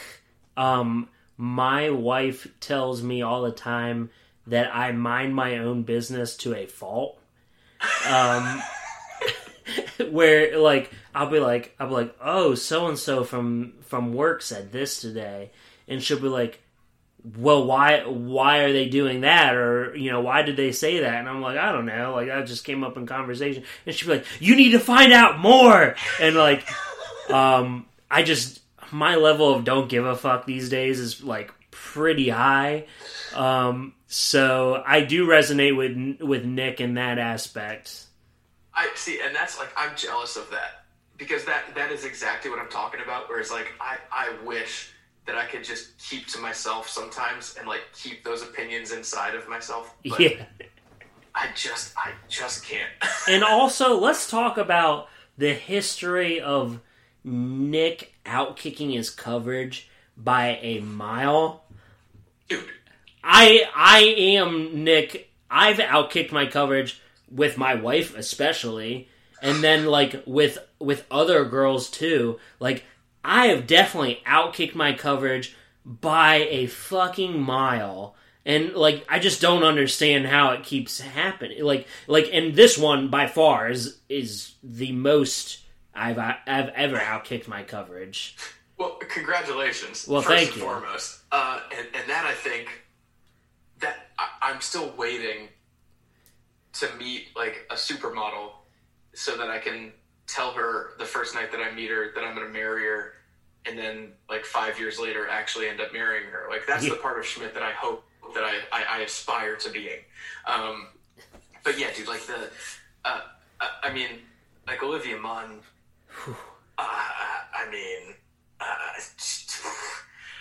dude, well, and that's the other, like, and actually Hunter and I talked about this on the most recent episode as well, is like both of us struggle with the, like walking up to a stranger at a bar kind of thing. I met my wife on Coffee Meets Bagel. Really? Yeah. Dude, good for you. See, that's I'm just waiting. I'm not rushing anything. Yeah. No, there's no need to. But dude, like, that's, yeah. Like, I just, I'm an internet person through and through. So. I'm a child of the internet. Well, and that's, again, like, I'm an overthinker. So for me, it is easier to sit there and contemplate over, like, okay, what am I going to say in this text, rather than what am I going to say out of my mouth in this moment? Because 9 times out of 10, once I have time to think through and formulate, it's going to come across better than whatever the fuck I'm going to say off the top of my head. Yes. Okay. Yeah, I do get that, honestly. Let's see here. Is it ever okay to use speakerphone in public? No, absolutely not. The answer is absolutely not. Don't, like, that's like one of those things that's on par with, like, leaving your shopping cart in the middle of the parking lot instead of putting it back in the buggy. Like, and on top of that, if you are having a speakerphone conversation in public, and then you make a glare at somebody who is looking at you, like, you're the worst. You're the worst. Yes. Like, you can't be having a loud public conversation and not expect everybody around you to look at you. Like, yes. Yep. You couldn't be more correct in that. Okay. What's up with the bidet fascination? Dude, I've literally never used a bidet. So, that's funny. I asked, we talked about Luke Johnson. I asked Luke Johnson in one of our first episodes of Snapbacks Interbrews, have you ever used a bidet? And he said no.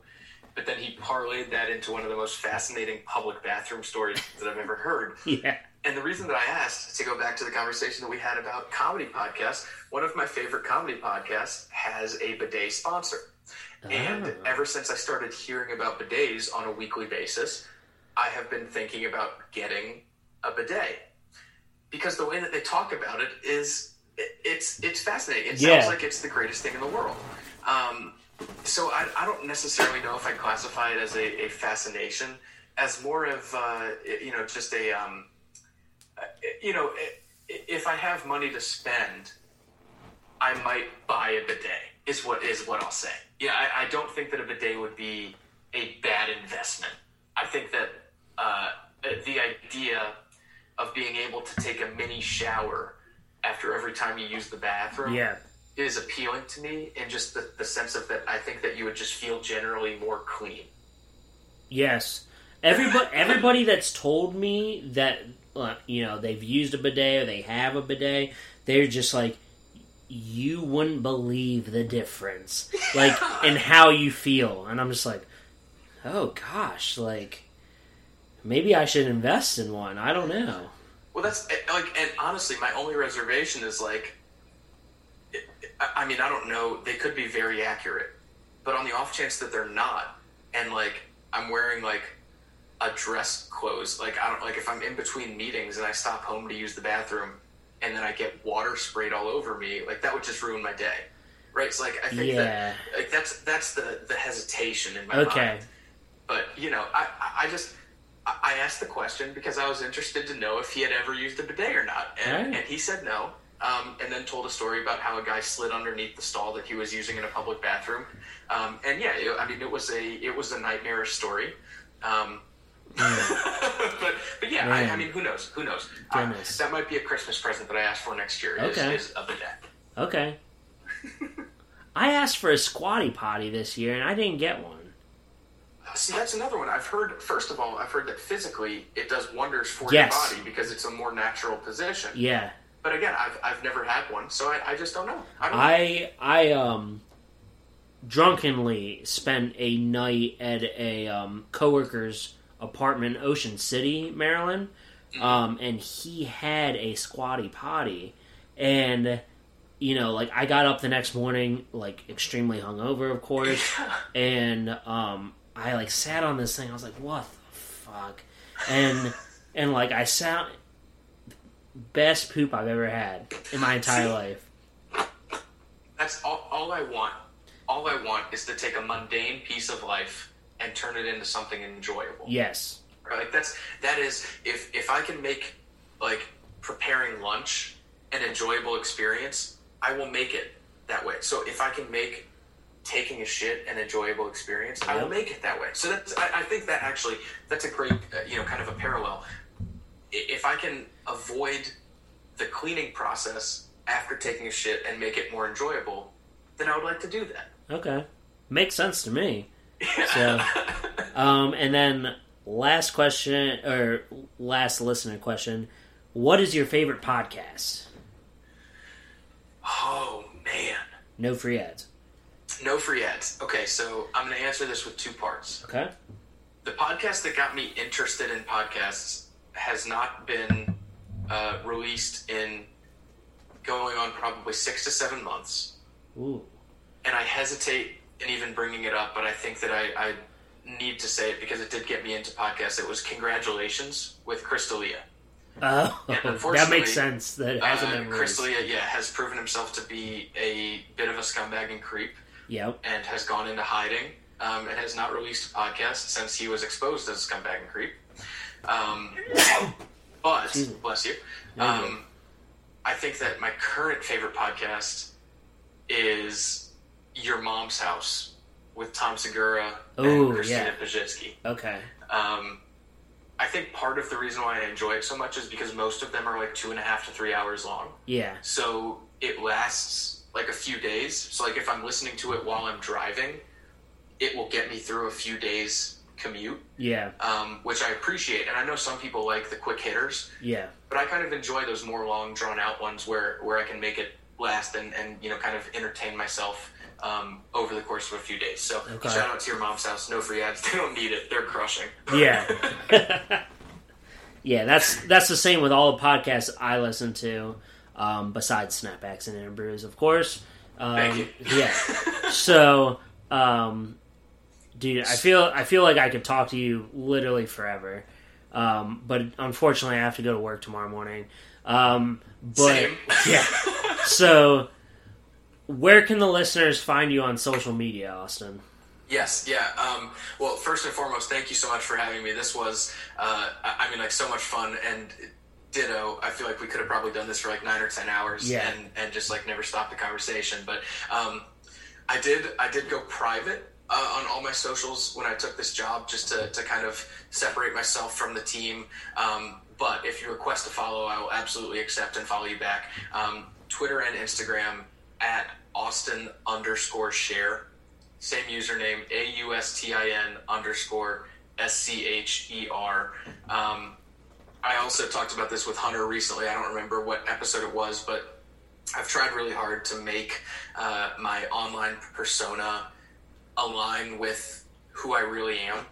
So, sometimes you'll get some serious things, sometimes you'll get some joking things. I tweeted something today that nobody responded to whatsoever about the brilliance of the editing that went into Cody Lee winning the Golden Buzzer on America's Got Talent. I've watched that clip 100 times, and he's a really good singer and it's an inspiring story, but what gets me is the way that those producers edited that moment, the timing, the music, the lights, the camera shots, everything is just perfect. Yeah. So sometimes you'll see a tweet about that, other times you'll see some tweets about sports stuff. Shameless plug, our team account right now on Twitter is at Danville Bases, DANVILLEBASES, because Danville Baseball was too long to fit in a handle. Obviously, we will be rebranding soon, so follow along there for updates. That's another one where, again, we talked about the voice of that Twitter account.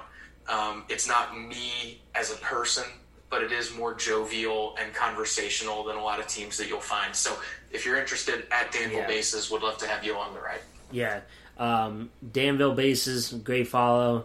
You, great follow. Podcast and Interbrews, great follow. I did just want to touch real quick on, guys' friendships is sometimes just shitting on each other, and making fun of each other. You guys make it a point on the Snapbacks and Interbrews podcast, and on Twitter especially, to gas each other up, and that's what we need in 2021.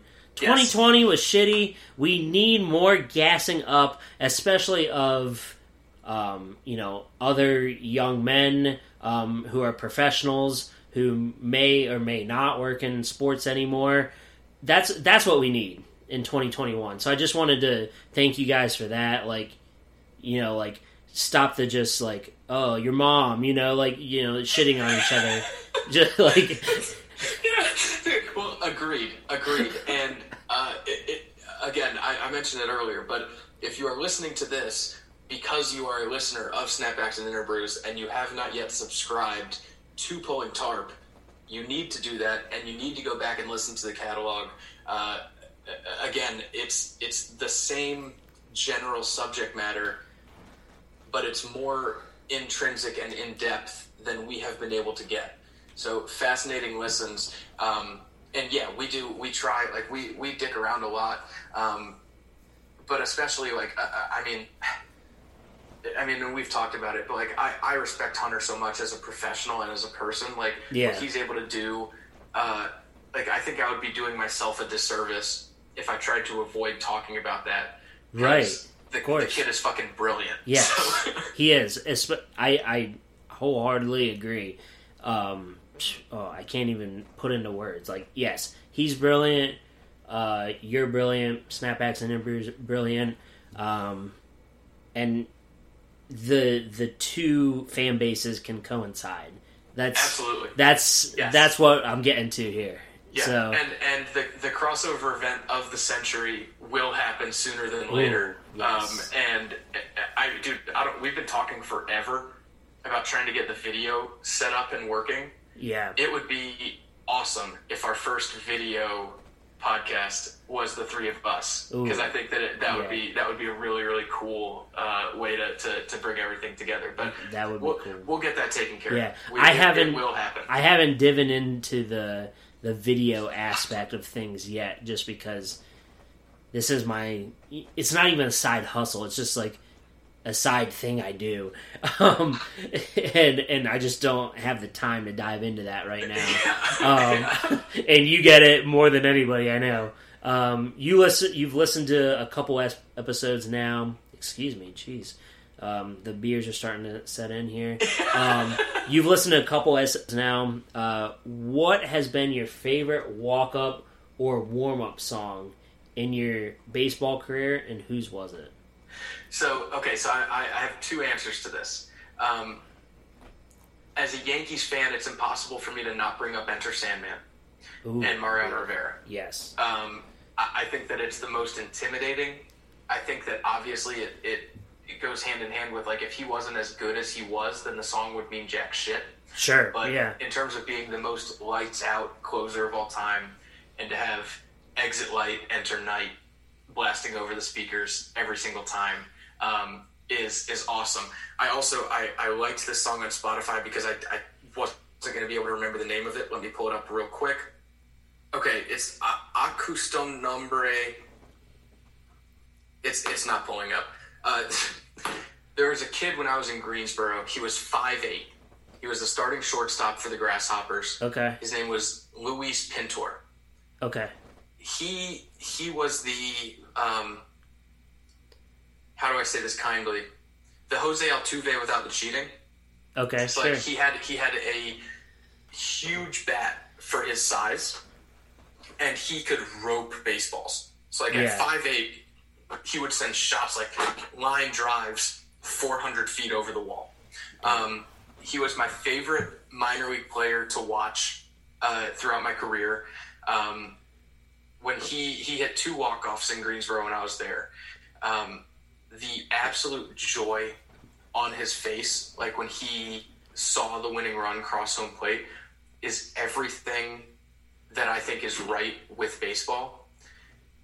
And that was his song, and it was like a reggaeton, like Bahamian feel. It's like wherever you were in the ballpark, you knew he was coming up, because like the mood just seemed to kind of lift in the ballpark as he was walking to the plate. Okay. And even if like he struck out or like hit a lazy ground ball to second, like the way he played the game was just so jovial and childlike. So like the Acustu de Nombre. You can text it to me later. Yeah, but so shout out Luis Pintor. I actually don't know if he's still playing. When I went down to Daytona, he got promoted to Jupiter, and I saw him as I was walking across the field one day. Okay. And I've made a point to not be like friends with players. Like I think that they have a job to do and we have a job to do. And right. He was one of those guys that like he was just such a nice guy that like I got to know him a little bit. Sure. I didn't know that he was in Jupiter.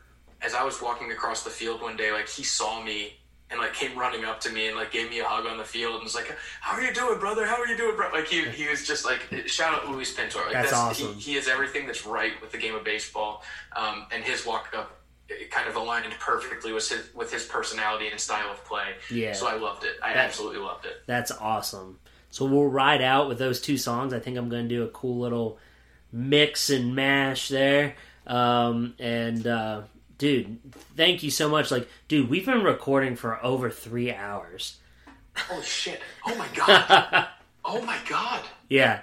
Yeah, dude, this was awesome. Dude, I can't thank you enough for having me. Like this was like so much fun, and I've done a couple of like Zoom calls and podcasts that were like felt like work.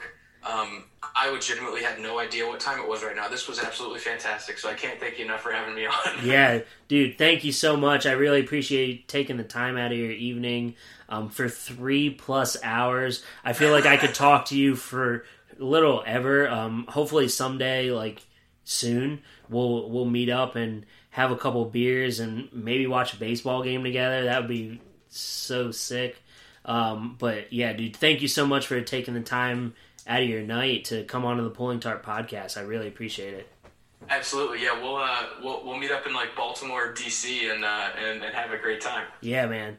Thank you so much, Austin. Appreciate you, man. Thank you, sir. This is great. Yep.